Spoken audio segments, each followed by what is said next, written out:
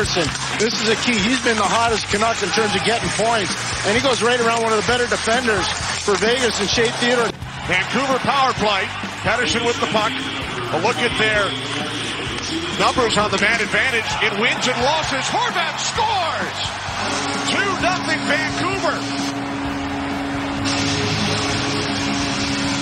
Well, Horvat has no points in the last 5 games. Pettersson, who's been electrifying offensively, good composure with the puck, down to Toffoli, Toffoli out front, and is Tyler Toffoli making an impact here in Game 2? A beautiful seeing eye pass to Horvat through a maze of sticks, and Horvat just elevates that puck. Canucks control the face-off with a 2-1 lead. Here's Pettersson in front. Beautiful move. He scores. Hey, welcome to Tape to Tape, powered by Ram Motor Trend's back-to-back winner of Truck of the Year. I'm Ryan Dixon. I'm a writer for Sportsnet.ca. Joining me on the other line, as always, Sportsnet's NHL editor, Rory Boylan. Some great playoff games so far. Sometimes that second round, that third round kind of dips a little bit in normal year, but I think we're all just hungry for hockey this point. Yeah. And we're getting some awesome games so far. Some pushback from the Lightning, some pushback from the Vancouver Canucks that we'll get to here shortly that I did not expect and see coming. And you know what? I even have to admit, I kind of like watching the New York Islanders play. Oh, crazy. I was asked, our beloved one-time tape-to-tape producer, Sam McKee, I don't know if he was just being a bitter Leafs fan, but he was like, I'd rather have a team that loses in the first round than makes it to the second round and plays boring hockey. And I was like, well, you know what? New Jersey Devils fans are not giving back those Stanley Cup rings. So no. I'm sure the Islanders fans are smiling. We're going to get to them on a future pod for sure. We have to talk some Islanders. Maybe we'll bring in Justin Bourne so he can deep dive on that. Today, though, it's Iain MacIntyre. He's going to be talking about the Vancouver Canucks. And as you mentioned, Rory, a great showing from the Canucks on Tuesday night in Game 2 versus Vegas. We're also going to put a bow on the seasons for the Canadiens and Calgary Flames. We haven't had a chance to do that since they got bounced. So we got a trade to talk about. I almost said Sammy Kapanen. Kasperi Kapanen going back to the team that drafted him, the Pittsburgh Penguins, and the Leafs already winning some fans, or making their fans at least come out of the darkness a little bit with what most are viewing as a strong move there. But forget all that. Pleased to be joined now by Sportsnet's Iain MacIntyre. He, of course, covers the Vancouver Canucks. Iain, if there was any doubt the Canucks had bitten off a little more than they could chew after Game 1 when they got whipped by Vegas, it really seems like they answered it with a solid win and really pushing back on several fronts in Game 2. Yeah, they had to respond. Otherwise, it looked like the series might be over in 3 games, the way it opened for Vegas. The Knights are so dominant.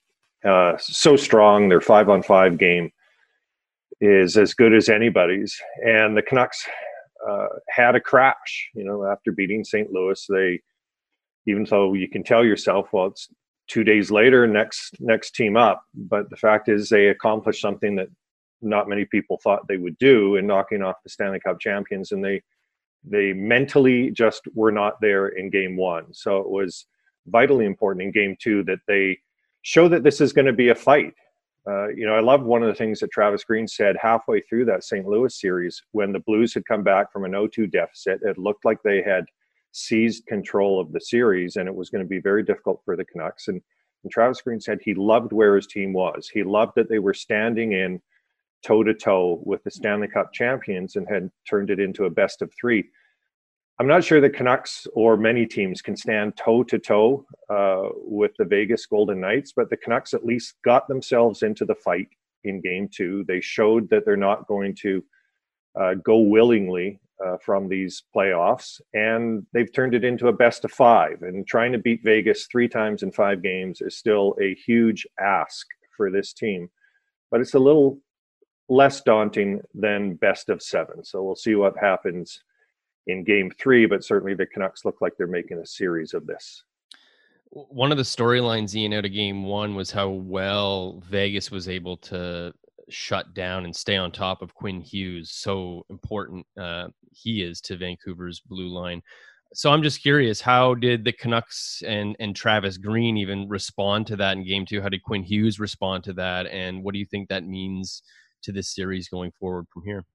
Well, the Canucks need Hughes. He's the best defenseman they've ever had. And I know that always sounds ridiculous every time it comes out of my mouth because he's played one season plus 5 games. But he is that good. And somebody that good is always going to make a difference for his team.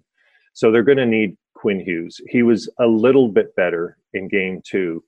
A bunch of guys were a lot better. Elias Pettersson was a lot better. Jacob Markstrom was a lot better. Most of the team was better in game 2. Quinn Hughes was a little bit better. His ice time was still under 18 minutes, which I think reflects a couple of things. It reflects that the Canucks won wire to wire, so they weren't chasing goals and they weren't chasing the game. But it also reflects that Hughes has still got to kind of find his way here against the Golden Knights, who are a different animal than what the Blues were. I think he'll be fine because he's the kind of player who he has such an incredible hockey IQ to go with all that skill that we see. He's always figured out each challenge that's come his way, and I think he'll figure out the challenge here. But it is tough for him. Vegas is taking away his space on the power play. They're overplaying the point. They're not letting Hughes go side to side, either with the puck or with a pass. And it's a challenge for him. He's 20 years old. He's never seen anything like this. I think he's going to figure it out, but the Canucks still need him to be a little better than what he has been if they have any chance at all to win this series. I'm going to read a tweet from our Sportsnet pal, Nick Alberga. He said, can't help but notice a lot of Jonathan Toews qualities in Bo Horvat. What can you say about the Canucks captain in the playoffs leading goal scorer? Leading by example, leading from the front. And I like the comparison as well, because Horvat is kind of that way. His game, his defensive game isn't quite yet where Toews was in his prime, but he's getting there and he's close to that. He's just a guy who goes out, leads by example. He's probably a better quote than Jonathan Toews after the game. Toews wasn't quite as bad as Joe Sakic, as for a quote, but sure. I smell a list for Dutsy. He never did fill your notebook. He's gotten better. Toews has later on in his career, more talkative. But Horvat, he's the kind of player who makes his team go. And another comparison that I like, even though they're very different players, but people on the West Coast would certainly understand the context, is he's a bit like Ryan Kesler in that when the Canucks had their best era as a franchise in 50 years, that was the Henrik Sedin's, Daniel Sedin, Ryan Kesler team, Roberto Luongo, won a bunch of, I think it was 6 straight division titles. They went to the Cup in 2011. Well, Henrik Sedin won a scoring title and was an MVP in the National Hockey League, and yet playing behind him was Ryan Kesler. And on a lot of nights, Ryan Kesler actually kind of drove the energy, drove the team, and Bo Horvat does that now for the Canucks. Very different guy, very different player than Kesler, although there are similarities in their play as well. But playing behind Elias Pettersson, theoretically, he's still the guy who drives the team on a lot of nights. And it doesn't mean that Pettersson isn't. It's just there's such a dynamic to Horvat, as there was to Kesler, as there was to Toews, that they're able to do that. So let's talk about Elias Pettersson. I love watching him play. And Elias. Yes, I always get that mixed up. Yeah, you know what? I get it wrong as well. He is actually, it's not Elias, but that's the best that I can do. It's Elias or something like that. Elias Pettersson. But it's not Elias. So he according to Sportsnet stats, has now the most playoff points in Canucks history through his first 12 games, with 16 through 12 games. Just incredible. 3 points there in game 2. But I want to ask you this question in a way that isn't just going to describe his game 2. There were questions around him. This is his first playoff appearance. Playoff hockey it's tougher. There's less ice. So how would a guy with a slight frame like Pettersson adapt to that? And so far, it's been great. So the question I kind of want to pose here is, if you were, after seeing his playoff performance now, if you were building a team from scratch in the NHL. How many players are you picking before you end up going with Pettersson? Well, not very many. No. Not very many. I mean, you're talking about Connor McDavid and Nathan McKinnon, and then there's a pool of players, and Pettersson is in that next pool. That's how good he is. It is remarkable what he's doing. And I said last night on Vancouver radio, the most remarkable aspect about this is from the time Pettersson arrived, he has had to be the go-to guy because the Canucks were that poor. I mean, remember Pettersson's first season 2 years ago when he won the Calder Trophy, that was before Quinn Hughes. That was before JT Miller. The Canucks had just come out of their nadir. And Pettersson was the guy that other teams focused on pretty well since his first game. His first NHL game, he scored that great goal in a 2-on-1 on Calgary. And almost since then, he's been the guy that every night the other team is trying to stop. And that's different than the other great players that Vancouver had. The Sedins, they kind of tiptoed into the playoffs. When they started playing the playoffs in 2001, the Canucks still had the West Coast Express. You know, all the pressure was on Naslund and Bertuzzi and Morrison and Ed Jovanovski. And the Sedins could kind of find their way, and didn't mean they didn't take criticism when they didn't score, but they didn't have to score for the Canucks to win.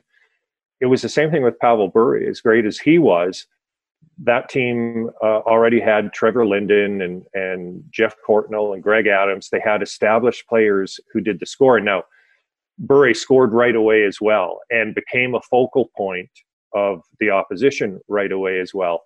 But there wasn't this singular need for him to produce offense the way there was when Pettersson started. And to some extent, it's still that way. I mean, the Canucks are a much better team now, obviously, than they were a couple of years ago. But Pettersson is still their best offensive player. He's still the guy that the other team is trying to shut down every night. And so with that, him still scoring at this historic clip, that's what's the most remarkable thing to me. So Vancouver's got three, I think, really notable UFAs that they're going to have to figure out this off season. And we saw like what makes each of them valuable last night. Tyler Toffoli, a goal and 2 assists. Chris Tanev, just shy of 20 minutes, 6 block shots, just a leader on defense. And Jacob Markstrom, you know, the team MVP, was awesome, especially in that second period when Vegas was really coming at them. Can you rank the order of importance on, I think I know who your number one is going to be, but like, what's the order of importance of signing those 3 guys? And do you think it's possible to get all 3 of them, knowing that a year from now, you've got Pettersson and Hughes sitting there, they're going to need big extensions themselves? It'll be really hard to get all 3. And the order is fairly obvious. This is no great insight by me, but Jacob Markstrom, who I'm sure was number 1 on your list, he has been their MVP. You can see what he means to them in the playoffs. So that's number 1. They would really like to sign Tyler Toffoli as well, because he's been a great fit for the team. The team is still getting better. He's young enough to continue to be at his peak while the team gets better around him. And then Tanev would be the third guy, just because of what he is in the team. Doesn't mean he's not important, but the reality is Markstrom is vital. Toffoli they'd really like, and Tanev they would like to sign as well. Now, flat cap, it's tough for everybody this summer. Some of this would depend on Chris Tanev, and he kind of ran into trouble when he told me a few months ago that he could see a lot of UFAs taking a 1-year deal and then almost a UFA bridge deal, and then seeing what the market looks like next year. I don't think his agent was too keen on that. And people implied from that, oh, he's going to take a 1-year deal. He's going to, do something nice for the Canucks to allow them to keep him. That's not what he was saying. He was just being very pragmatic about the landscape for UFAs this summer, just as he's a very pragmatic, sensible player on the ice. And so I think it will be tough. Tanev, of course, can do maybe a 1-year deal, and obviously it's much more likely the Canucks can sign him than if he wants market value, whatever market value is going to be this summer for UFAs. If he wants market value for a 4 or 5 year deal, he's age 30. I think it's going to be tough. But Toffoli is a huge chip that could fall or not in front of him. You know, Tyler Toffoli, for as much as Vancouver wants to sign him, may wish to return and play in California if there's one of the 3 teams there that would have him. You know, he's that's kind of his home now. He's married to an LA woman, and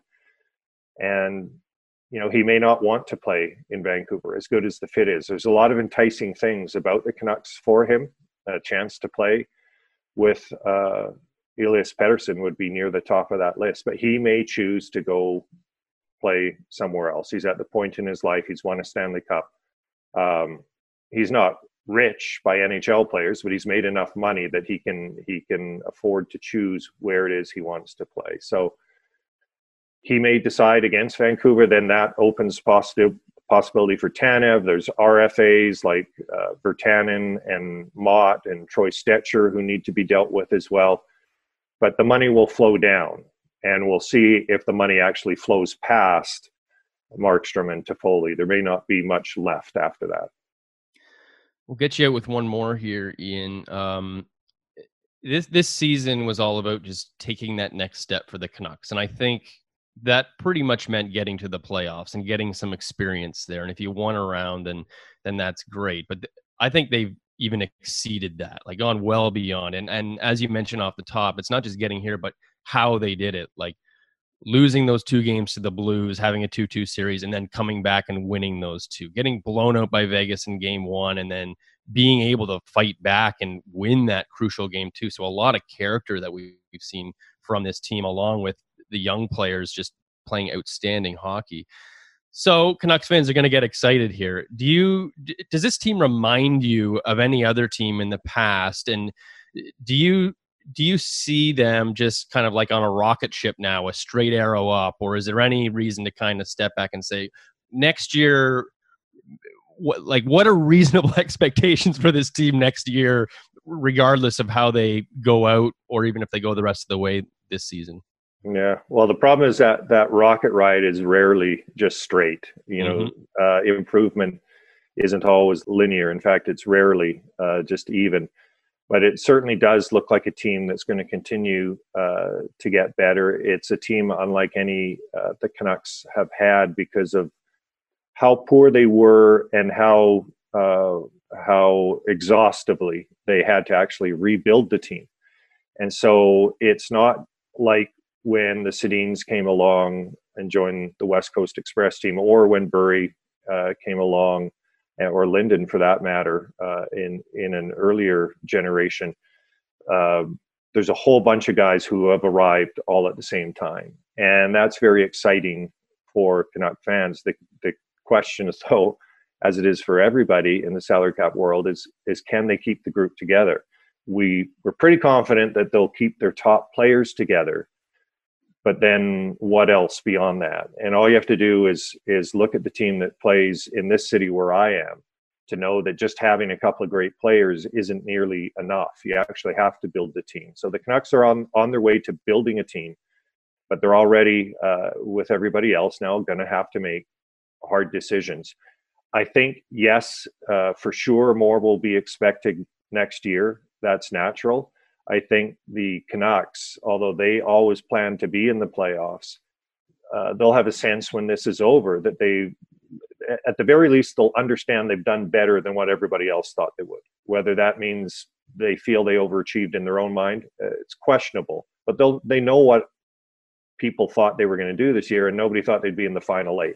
And nobody thought, honestly, after they got through Minnesota in the qualifying round, not many people thought they were going to beat the Stanley Cup champion St. Louis Blues. So there is going to be more expected. I think the team will be better, even if some of the pieces who are here now are missing. The fact that Hughes and Pettersson and Besser and Horvat, and I really think that they'll find a way to re-sign Jacob Markstrom. I'm not sure about the guys after that whose contracts are up, but I'm fairly confident they're going to sign Jacob Markstrom.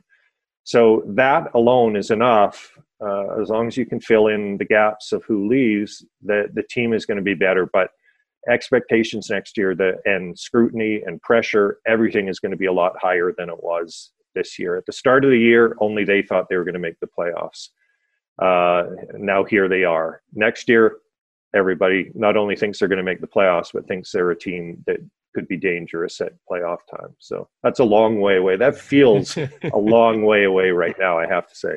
Well, yeah, we'll see where they go long term. We'll see where they go short term. Like you said, they're in the fight here. A best of 5 now against Vegas and Vancouver. Very much there for the battle. Iain, thanks so much for joining us today. Nice to be on with you guys. Have a great day. All right, that is Sportsnet's Iain MacIntyre joining us from Edmonton. Rory, you swooped in there and stole my final big picture question I had all laid out about the Canucks, and yeah, I was going over it in my head because I wanted to put it in the context. We naturally group the Canadian teams together, right? And, you know, I've been thinking and saying for a while, Vancouver is the only Canadian team in the second round of the playoffs. It keeps feeling like they've made the conference final because they've won 2 rounds, but they've gone the furthest. That doesn't mean there isn't a lot of optimism when you zoom out, broadly speaking, in other Canadian cities. You know, we all know who Edmonton has, and we all know the Leafs are still loaded, and we've seen the Canadians show something, and the Senators are drafting 3rd and 5th overall, and whatever's going on with ownership, they've got a raft of players. Winnipeg could bounce back. But it suddenly feels like it's crystallizing as you watch the Canucks. Like, they have the generational freak talented number 1. They have the heart and soul number 2 center. They have the guy on defense who looks like he's going to win a Norris while he's on his entry-level contract and can probably still fill out, unlike the Leafs, who do have Morgan Riley, but it looks like they might be better positioned to fill out the rest of the blue line. And if they can sign Markstrom, like if you're an optimistic Vancouver fan, and maybe there aren't a ton of those because, the Canucks have never won a cup in their, now 50 years of existence. But if you are a West Coast optimist, you're probably putting your feet up and being like, it's kind of just a matter of time. Like there's I feel like I can go through the rest of the Canadian teams and give you a pretty hard but. Maybe I'm bathing myself in recency bias, but I'm just not sure what the but is other than the economic realities. Yeah, I think if there is a but for the Canucks, it is that blue line outside of Hughes. Now, we've seen teams win a cup, Pittsburgh, without, Chris Letang was injured. They didn't have a lot of depth and they were able to get through, so it's not impossible. And Quinn Hughes, like Iain said, is probably the best defenseman Vancouver's ever had, and he's something special. So maybe you're able to fill out some of the depth behind him. But when you look at it, you see Chris Tanev, who is so important, and he's a UFA. Maybe he's not back. Alex Edler is 34, and he's only got 1 year left on his contract, and he's been a rock for that team for such a long time, going back to the last time they were good. Yeah. And so, like, how much does he have left in the tank? And then after that, you're getting to, Troy Stetcher, Jordy Ben, Oscar Fantenberg. Like, these guys aren't guys you generally want playing big minutes and big roles. So you're going to need to replace the older guys that have been so important in the last couple of years. And that's the only thing I'm stepping back and saying, okay, where is that coming from? Do you still probably have, hopefully, Olli Juolevi coming up, and he'll have some kind of an impact. And you've got some other prospects like Brogan Rafferty, guys that are just all potential right now, and maybe they hit, but you don't know how big they're going to hit. It's, what you're getting in Edler and Tanev and guys like that. And where is that transition, and how smooth is that transition going to be? That's the what if for me on the Canucks. But I think that's generally a smallish what if. I think that's something that they can figure out, but that is the little bit of a hurdle that they could have to deal with here in the next 1 or 2 years. I forgot to mention Brock Besser as well. Maybe he gets lost in the mix a little bit right now, but let's not forget what that guy can bring sniping on the wing. All right, let's talk about another team in round 2 that is quickly trying to make its way to round 3. The Dallas Stars up 2-0 on Colorado. A lot of people, when they hear this, game 3 will be in the books. That's later today on Wednesday as we record this. But man, that team has won 5 in a row now. I mean, we always knew the issue for them was scoring goals. You're seeing guys like Gurianov come through, the young guys. I'm going to pat myself on the back and say I always kind of thought Joe Pavelski would have his moment with this team in the playoffs, regardless of what was going on in the regular season. I don't know that I could say that about the top line. The struggles were just, so well chronicled, and you were just kind of thinking maybe the jig is up for Jamie Benn, and there was times where they really weren't happy with Radulov, and Sagan hadn't scored in half a year, but now the top line's looking pretty damn good as well. What do you make of this Dallas club that all of a sudden is getting on a roll? Well, I mean, their strength obviously is their defense and goaltending, and we're seeing that really be successful in these playoffs between Dallas and the New York Islanders. Kind of similar in that way. It's just they'll give you the outside. They don't care. Rick Bowness even said it. Like, if Colorado wants to take the outside, they're really good at moving around there and setting it up. They can have that all day long. It's getting to the middle that they want to make it impossible on teams. And that's been a huge success for everybody that does that well in these playoffs. That top line, after game one, Radulov had 2 goals in it, and Bowness was talking about them, saying, I know Radulov probably wanted to go out there and get that hat trick and probably wanted to push on offense, but the value to that team is they all recognize that, okay, we've got a lead.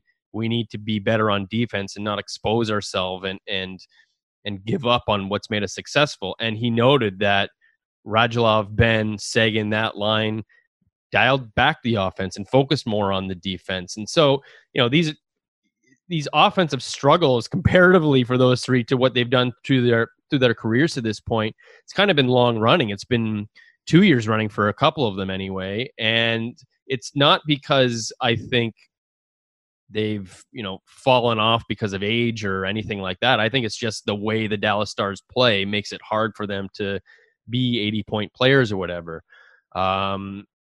And so I don't think you can just look at their offensive numbers and say something's wrong here. I think you can say it and see what the team is doing and say they've totally bought into what the team wants to do.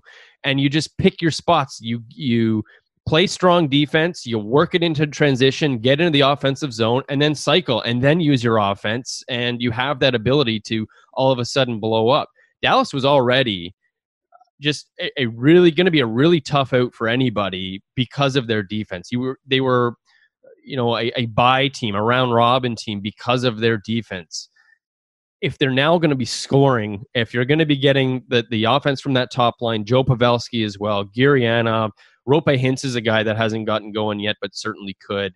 If we're now going to see them start to score a lot of goals, then my God, I don't know what their weakness is. Their backup goalie is in net, and Anton Khudobin is probably the best backup goalie in the league, and there's no ill effects of that whatsoever. I mean, my God, what happens if Ben Bishop comes back too? It's just all they look like an absolute handful for Colorado, and that's incredible. I mean, you couldn't really learn anything about the Avalanche in their series against Arizona because they so overmatched the Coyotes in every way.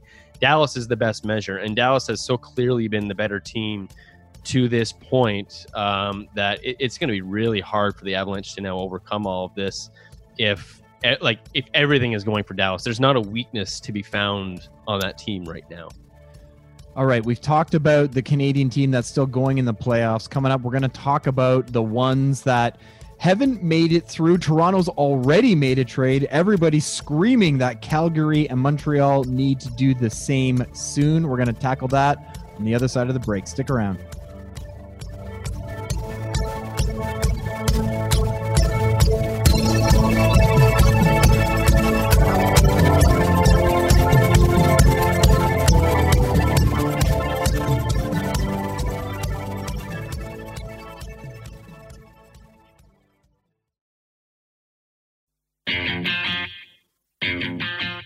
Well, it seemed like only a matter of time before the Maple Leafs made some kind of deal after another playoff exit. We now know that deal is moving Kasperi Kapanen back to the Pittsburgh Penguins.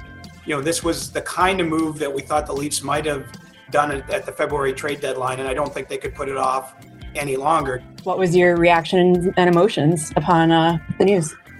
Yeah, I mean, obviously you hear lots of rumors, and especially for me, it's been that way for quite some time.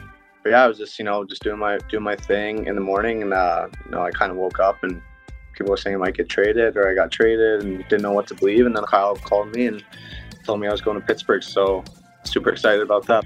Hey, welcome back to Tape to Tape. Don't forget to sign up for the Sportsnet Fantasy Hockey Pool presented by RAM. Just go to sportsnet.ca/RAM. You'll find your chance to win $50,000 in cash prizes, or the grand prize, a RAM, $1,500 or $2,500. Get on there, sportsnet.ca/RAM. All right, Rory. Kasperi Kapanen on the move. I don't think, if you told me you were going to get a first rounder back, let alone a mid-first rounder for that guy, I would have said, well done, Mr. Dubas. But he pulled it off. He found a team that is maybe acting with a little more urgency even than the Leafs. And it was the right trading partner. It was the team that drafted him. Obviously, still like him, and he's a Penguin. These are the kind of trades that really blow up. When we're trying to come up with fake trades, and sometimes I react like, I don't think that's really realistic. This is the kind of trade that's like, what does Pittsburgh get out of this? A third liner? But I assume Kapanen is going to be in that top 6 to start next year. He's going to be with Malkin or Crosby, and that's why they made that move. It's been said many times, Pittsburgh's just trying to keep their window to win open, and so they want to give Malkin and Crosby some good players to play with. Maybe he ends up on the third line like he did with Toronto, but I don't think you're giving up a first-round pick plus for a third-line winger. I think that's the design, is to put him up there, and maybe he hits. I like Kapanen as a player. I think he's feisty. I think he's got a little offensive upside. He had a pretty good year. It just wasn't a fit in Toronto. They're so loaded with forwards and wingers. He was capped. He was the third-line winger on that team unless there were injuries, and that was that. Pittsburgh, he might be a little bit more. So that's where their thinking is coming from. They can be a little bit more cavalier with, giving up their first-round picks. They already have to give up their first-round pick next year to Minnesota, so they're not going to be. They don't have a first-round pick for the next 2 years now. That's how focused they are on this team and just trying to win. But Toronto, this is an absolute home run for them. I think they've been trying to trade Kapanen for some time now. They didn't need him. They didn't have to trade him, but they also didn't have to keep him. There are other wingers in that organization that can come up and play just fine on that third line. Nick Robertson is probably the guy that's going to slot right in there next year, and you've got your Kapanen replacement right away. You got a mid-first round pick, you got cap space, and those are the two biggest assets that the Leafs are getting. As little cap space as it is, just over $3 million, you're just trying to carve out a little bit more cap space with every trade that you're making to, maybe get engaged in the UFA market. You got some work to do to have enough room to sign a guy like Alex Pietrangelo, but maybe it's not a guy like that. Maybe it's a second-tier defenseman, or you use that cap space to trade other assets to get a defenseman. Maybe you use that first-round pick you got from Pittsburgh in another deal to try and get a defenseman. That's what this is all about. I don't think Toronto, when Kyle Dubas talks about this probably not being the only move he makes, I don't think we're going to be looking at more moves for forwards. I think all of this is going to be designed to improve that blue line. You've got Tyson Barrie and Cody Cecier leaving. You don't have enough in the system to come up to make them so much better that you're going to feel fine about that blue line after what happened to the team this year. So you're just trying to get cap space. That's hugely important. And then I think this Philip Hollander guy, the prospect, the 20-year-old center that they got, he doesn't sound like he's such a bad prospect either. Like, who knows? Maybe he hits, maybe he doesn't, but he comes from a hockey family. His dad played professionally in Sweden for years. He had a pretty good year in the Swedish Elite League himself at just 20. He's a center, a pretty big guy, a power forward in the making. So, if he hits and he ends up being an NHLer too, this trade's only going to look even bigger for the Maple Leafs. So I understand where Pittsburgh is coming from. It's just a wild high price to pay for what Kapanen brings, I think, and Toronto comes out looking awesome. Yeah, it just feels like if you're Jim Rutherford and you say, I'll do that deal, but it's got to be our second rounder, the Leafs still go, yeah, sure, that sounds great. Sure. Toronto, Toronto would do this for the cap space. So for sure, a second round pick, that makes sense. I think they use this first round pick for something else. It's an asset I don't think that they expected to get for Kapanen. I don't think they expected to have this, and now they do, along with this extra cap space. And while Pittsburgh is trying to win now, Toronto's window isn't probably as tight as Pittsburgh's, but they have to be pushing to win now too. They shouldn't be sitting back and saying, we got this first round pick and we got some years to work with. Their window is a little bit bigger, but the urgency to win, especially for the GM, is probably the same as Pittsburgh, because if Toronto doesn't win in the first round next year, is Kyle Dubas still around? There's going to be questions asked about Brendan Shanahan at that point, probably. So there's a big sense of urgency there too. So I'm excited for what comes next for Toronto, because I'm not sold that they're going to trade William Nylander. Definitely not Mitch Marner. But I think Andreas Jansson's probably on the table. You wonder about Freddie Anderson. I'd be shocked, but he's got a year left on his contract, and the goalie market is so vast that sure, if the right option comes along, maybe there's something there. But I think there's all sorts of options on the table, and if they can keep adding just a little bit of cap space every time they do something, that possibility that they do something massive on the defense that maybe moves Morgan Rielly to your number 2 defenseman instead of your number 1 exists for the Maple Leafs.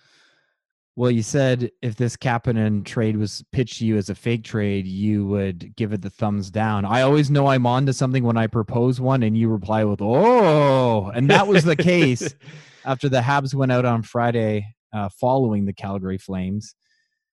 And I came at you with a Johnny Gaudreau for Brendan Gallagher and Paul Byron. And the fact that you didn't instantly go, nah, I knew. I was like, you know what? Maybe this is, maybe we're cooking with something here. Now, we don't have to tie these teams completely together because they are in different situations. And of course, I'm really just bringing this up as a way of transitioning to the fact that Johnny Gaudreau is, someone we've talked about in this podcast. And, it is officially the headline in Calgary that, someone seems to be headed out the door, and his name has been the one for a couple of reasons. He has a couple years left on his contract at, I think, 6.7, a very palatable number for what he brings. I mentioned Gallagher and Byron because of what it seems like Calgary needs is a little more gumption, and we saw so much of that, and you always see that from Brendan Gallagher, who only has 1 year left on his contract. But let's deal with Calgary first.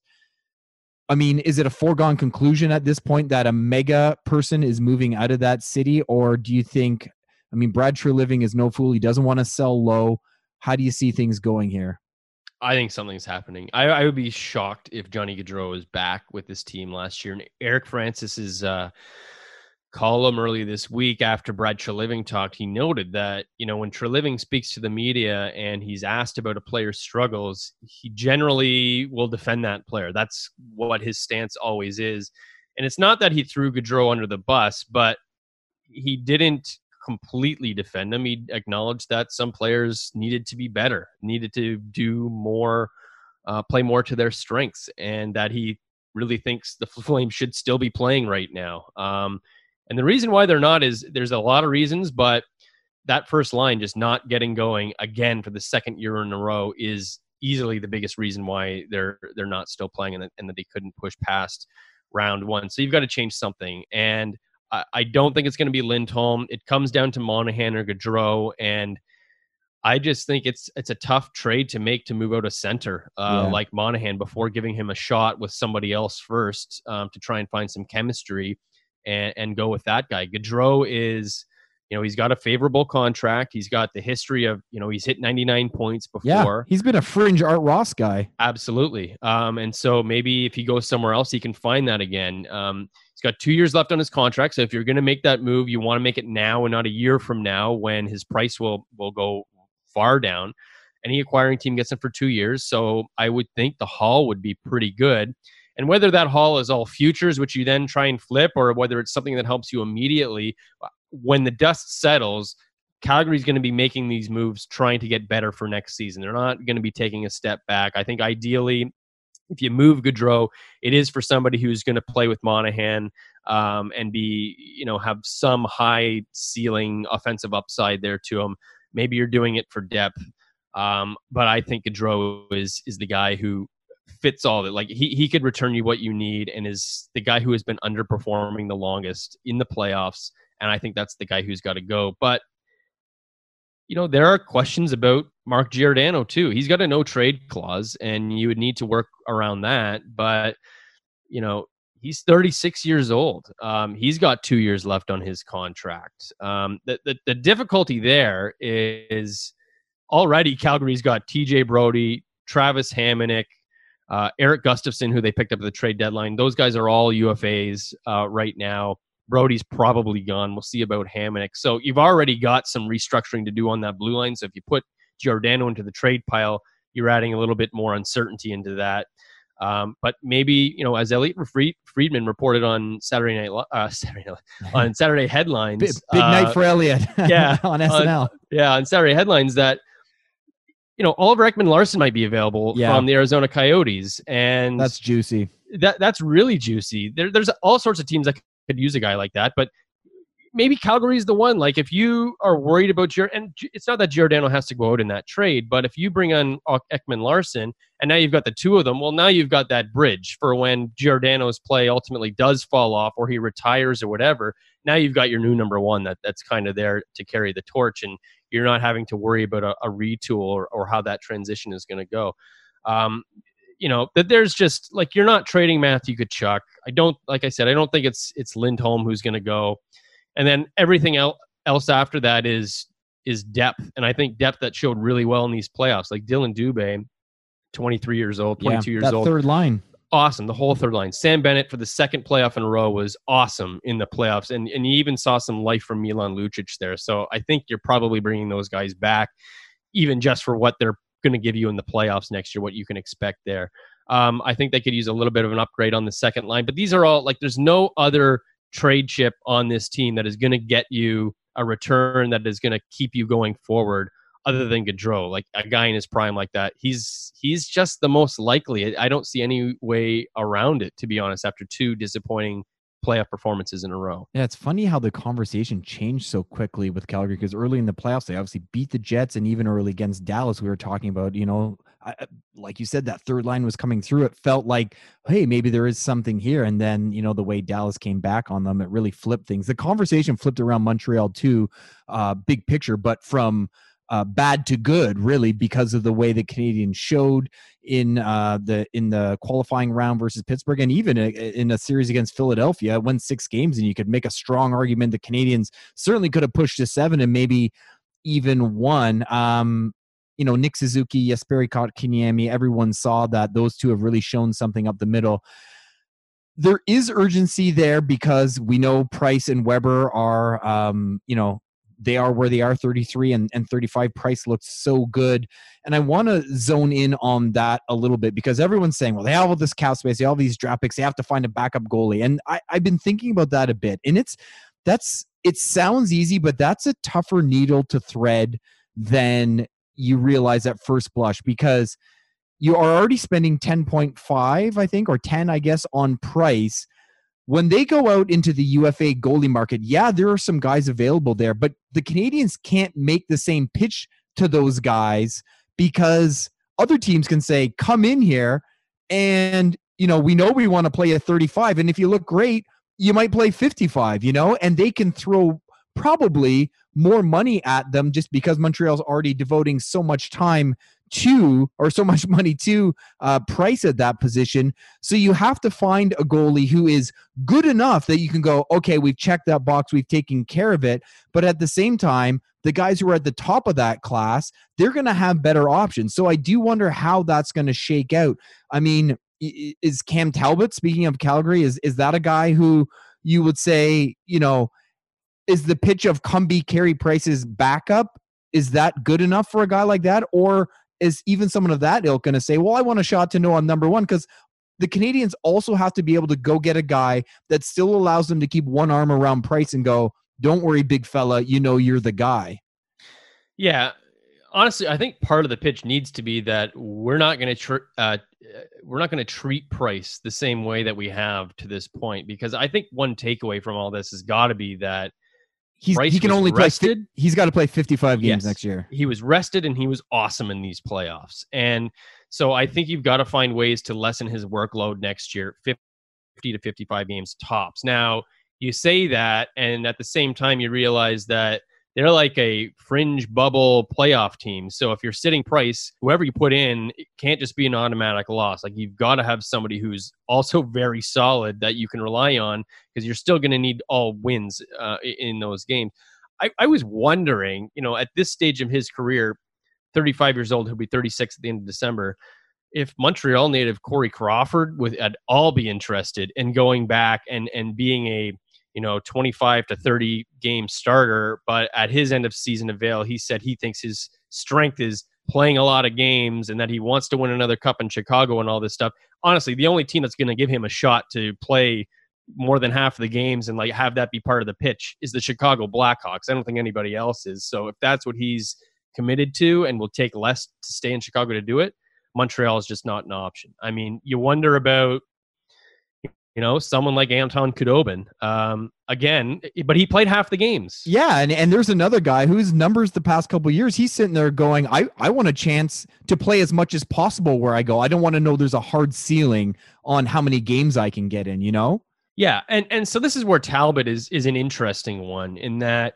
he went from a backup in New York to a starter in Edmonton to a backup again in Calgary because it just didn't work out. He played less than 30 games this year, but he was so good in the second half down the stretch that he became Calgary's starter. Now, I don't think anybody's going to give him the keys next year. He's not going to be a starter again. I think it's likely that he ends up in a tandem somewhere, but Montreal is going to provide an interesting one, because again, it should be part of the pitch. We'll see, but you should be able to reliably get like 30 to maybe 35 starts there next year, but probably closer to 30. And hopefully Talbot is good with that, knowing that with a guy like him playing like he can, you're a playoff team. It's just that you're not going to get any playoff games once you get there. It's going to be all Price. So that is the tough. Like, how enticing is that to a guy like Cam Talbot, who could find somewhere else? Like, with what's going on in Vegas, if they keep Robin Lehner and they trade Marc-Andre Fleury somewhere, does Vegas become an interesting landing spot for a guy like Talbot, who would join Lehner, a guy who has been a tandem for the last couple of years, and maybe you don't want to give him 55 to 60 games. So that's more of an even split. And there's always the possibility that, Lehner hits a bad stretch or gets injured or something like that, and now you're the starter.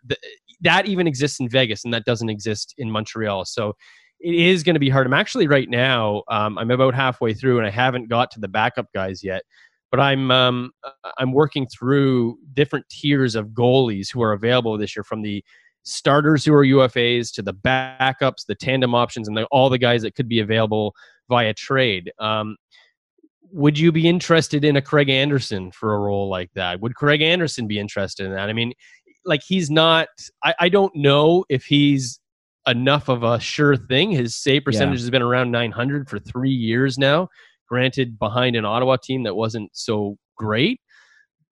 I mean, would you feel better with him than Charlie Lindgren? I think that's a little bit iffy, but those are the kinds of guys we're talking about, right? Like the guys who know they're not going to be starters, that are just kind of, they're fine and they could catch a hot stretch, and they have the veteran know-how to kind of work through these things. But I don't know how great you would feel about having Anderson come in.